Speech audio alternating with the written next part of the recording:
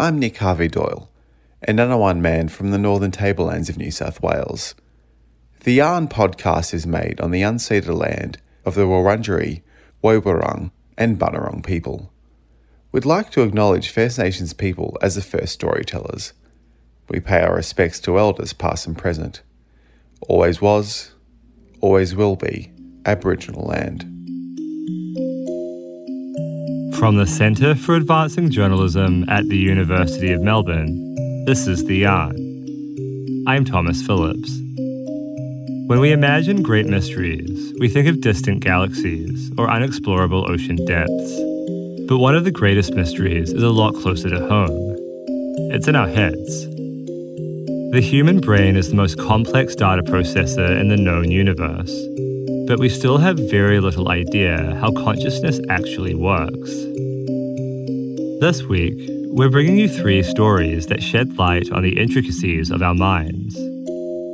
It's the first episode of Dark Matters, our new series about the fundamental essence of life and how so much of it remains a mystery to us. These stories were produced in collaboration with all the best mentors for the Science Gallery's new show, Dark Matters. The exhibition is open now and includes a listening station where you can hear work from our students. First up, a story about a psychoactive drug doctors have depended on for almost 200 years, even though its impacts on the brain aren't fully understood. Valentina Bolter investigates anesthetic. When I got my wisdom teeth out, it was quite a complicated surgery. But the surgery didn't hurt. In fact, I don't actually remember the surgery because the dentist told me it was best if I went under a general anesthetic. It's a common medical procedure with the World Health Organization estimating 230 million people each year are treated with a general anesthetic. And going under a general anesthetic is a slightly different experience for everyone. Got asked to count 10 to 1, and I think I made it as far as 8. Felt like I was talking to the doctor and then just fell asleep. Everything just went black. But do you actually know why general anesthetics work? No, I don't really. No clue at all. No, not really. I just trusted the doctor. So if no one here knows the answer, maybe we should go back in time to see if we can find the answer there. The year is 1846. Pope Pius has been selected as the new pope. The colony of New Zealand has just been granted self-government, and in Massachusetts, dentist William Morton has just performed the first public demonstration of general anesthetic. An article published in the People's Journal of Medicine refers to anesthesia as the power to still the sense of pain, to veil the eye and memory from all the horrors of an operation. We've cured pain. Only one slight issue. No one actually knew why it worked. And as it turns out, almost 200 years later, no one still really knows why it works. General anesthetics have been one of the greatest mysteries of medicine, because consciousness is one of the deepest, darkest unknowns of science. But that could all be changing now. I spoke to Professor Bruno van Swinderen from the University of Queensland, who has recently made some breakthroughs in our understanding of general anesthetics and how our brain works, and the dangerous consequences of it. So the synapse is where there's 2 neurons talking to each other, postsynaptic, presynaptic, and they communicate by sending chemicals from one to the other. And then we found, and others have found, that general anesthetics also affect the presynaptic side, so that it's basically preventing neurons from releasing those communication chemicals. Now, for those of us who don't know our presynapses from our postsynapses, essentially, to understand Professor Bruno's work, we need to think of our brain like a giant network of highways. Now, on a normal day, there's cars whizzing in every direction, going from one side of town to the other. Just like how in our brains, our neurons are firing messages from one part of the brain to the other. But essentially, what general anesthetics is doing is stopping these cars from driving at all. Or in scientific terms, our presynaptic neurons are prohibited from firing any chemical messages to our postsynaptic neurons. And then that's when it gets interesting, right? So an average human brain has 100 billion neurons, and every neuron has maybe 1,000 connections. That's like 1 trillion potential places in the brain that anesthetics are preventing things from happening. And what that means then, in the way we see it right now, or at least the way I see it, is that, yes, general anesthetics are a sedative, but then they also cause, at the same time, a failure of the brain by preventing all these trillion points of contact from talking normally to each other. This presynaptic understanding of general anesthetics has been a huge revelation in the world of medicine, as it helps us to better understand one of the dangers of general anesthetic, which is post-operative cognitive dysfunction. This is a big hidden secret of general anesthesia, that if you're over 65, or if you have Parkinson's or Alzheimer's, it's not recommended to have a long general anesthesia because recovery is really, really difficult. Around 50% of people who receive cardiac surgery over the age of 65 never fully recover. Their general anesthetic never fully wears off. But if you want to somehow deal with post-operative cognitive dysfunction, which is a big problem, there's no other way than understanding, okay, this is what anesthetics actually are doing. In 44 years' time, in 2066, I'll be 65. By then, the Australian Bureau of Statistics estimates 20% of the Australian population will be over the age of 65. Anesthesia and post-operative cognitive dysfunction pose a real risk to the future of Australia, which is why the work of researchers like Professor Bruno, who's working to uncover these hidden risks, is so crucial. Because without knowing why anesthetics work, we can't know what they're doing to our brain. That was Valentina Bolter. Next, Amelia Costigan on how certain illicit drugs could help solve our mental health crisis. This is drugs. This is your brain on drugs. Any questions? Turn on. Tune in. Drop out. America's public enemy number one in the United States is drug abuse. The Western world has been fighting a war on drugs since the 1970s, when a moral panic around the rising hippie movement led to a prohibition on the clinical use of ancient psychoactive drugs like magic mushrooms. But the therapeutic potential of psychedelics has been known to the scientific community for decades. Recent clinical trials have shown that psilocybin, the active ingredient in magic mushrooms, has life-changing potential for people with treatment-resistant depression. Australia will become the world's first country to legalise the medical use of psychedelics this year. From the 1st of July, authorised psychiatrists will be able to prescribe psilocybin for post-traumatic stress disorder and treatment-resistant depression. The treatments that we have for a lot of mental health disorders aren't particularly effective. We haven't had a new sort of type of therapeutic for the treatment of depression or psychological distress in over 50 years.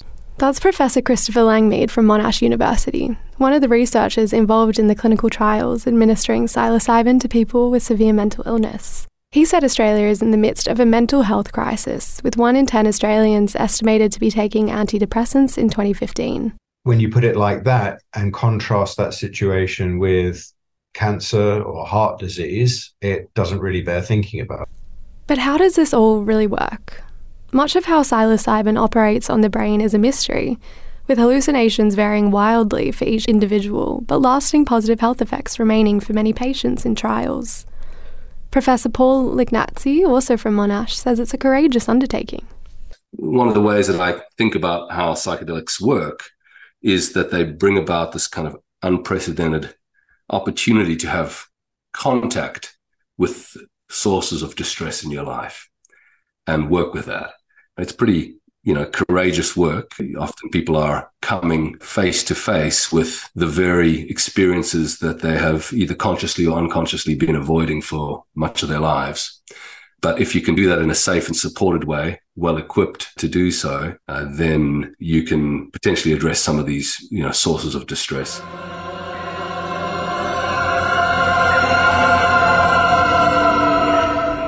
Where am I? Shelbyville? Man, this is crazy. I hope I didn't brain my damage. I better check my pupils. Media depictions of psychedelic experiences range from fantastical to terrifying. But the reality of the trip was far from anything Aaron Sharkey had ever imagined when he volunteered as a healthy participant to take psilocybin and have his brain scanned. I looked up and all of a sudden the walls had patterns on it that weren't there before. And then one of the doctors walked in and I had a massive grin on my face and said, I think we're on here. Under the effects of psilocybin, it's some of the most vivid patterns and like intricate terracotta images I've seen in my life. So I was looking up at the clouds and it was just like, couldn't even see any blue in the sky. It was just entirely like beautiful white patterns. And then a really, really strange thing happened. One of the clouds turned into an image of like me as a baby. And then all the clouds of me as a baby. And then another cloud turned into like me as a 1-year-old. And then all the clouds of me as a 1-year-old. And then over the next, what felt like hours, but in reality was probably a few minutes, I watched myself grow up in the clouds. Despite the excitement and promise associated with psilocybin, the economics of introducing a radical new treatment like this are tricky. Researchers say that without any form of government subsidy, a course of psychedelic-assisted therapy will likely cost between $25,000 and $35,000. So what we'll have initially, by the sounds of it, is essentially a treatment that is only available to a small number of people because of by the virtue of the way that it will roll out. And then it's going to be available only to an even smaller number of people because of the likely cost that's going to be associated with that. Quite frankly, the patients that need this the most are going to be the ones that can't afford it now.